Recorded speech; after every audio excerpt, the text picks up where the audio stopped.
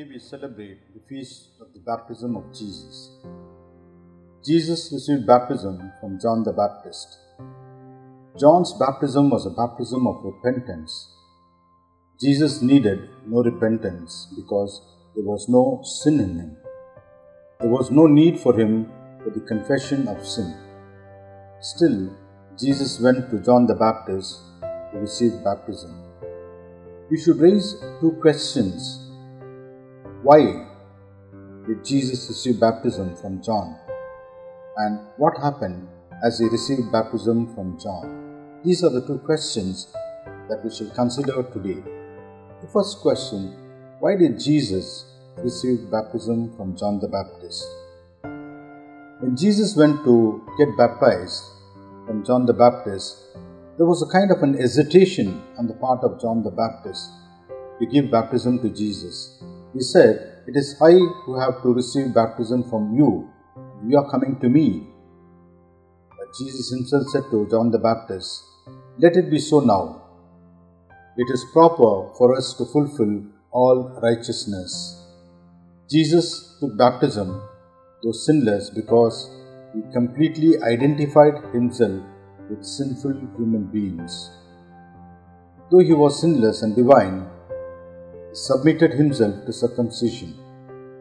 Though he was sinless and pure, he was presented in the temple, and Mary underwent the ceremony of purification. Though he was sinless, he celebrated the Passover meals meant for sinners. For the same reason, though he was sinless and had no need of repentance, he was baptized by John because he was in the flesh and he wanted to fulfill all righteousness. Jesus took baptism from John the Baptist in order to ratify and give his approbation to John's baptism, that it came from heaven, and to impress all his disciples to submit themselves later on to a new baptism which will be far superior to that of John's baptism. Baptism of John was an ordinance of the Old Testament, and the very fact Jesus instituted a baptism in the New Testament, it underlines the importance of baptism. Jesus submitted himself to baptism of John because it was the inaugural announcement of his messianic ministry. By his baptism, Jesus closed his final act of obedience under the law and declared symbolically that he is the Messiah consecrated with a specific occasion. Henceforth, he closed his earthly relationship with everyone, and now he entirely belonged to God and his work.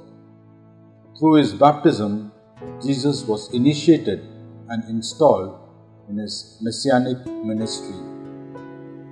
Through his baptism, Jesus received the testimony of John the Baptist and also from heaven that he was the Son of God and that the true Messiah before he entered into his public ministry.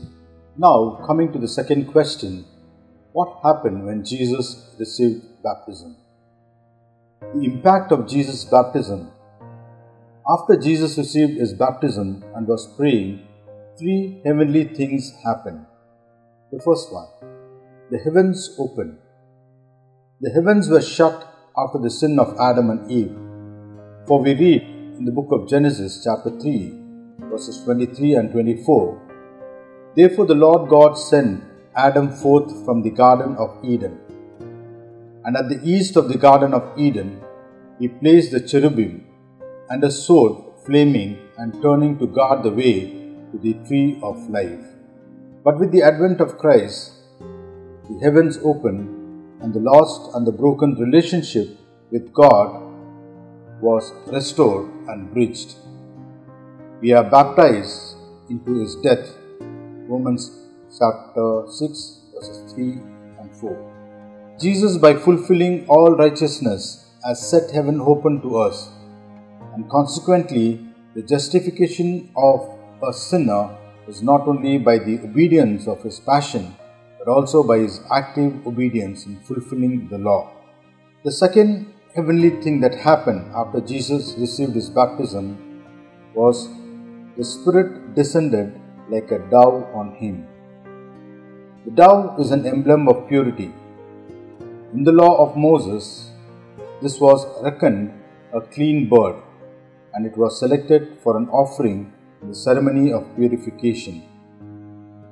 Jesus' precepts, his doctrines, his example teach us to be holy, undefiled, and separated from sinners. In the beginning of creation, the Spirit of God moved upon the face of the waters. Genesis chapter 1 verses 2. So here, in the beginning of the new world, Christ as God, Spirit of the Lord rested upon him. Christ came to fulfill the prophetic office, and all the prophets spoke by the Spirit of God.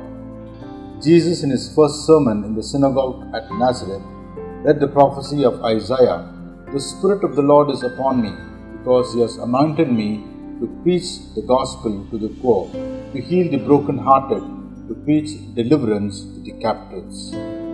The third thing that happened after Jesus received baptism is the voice of God was heard, "This is my beloved Son, with whom I am well pleased."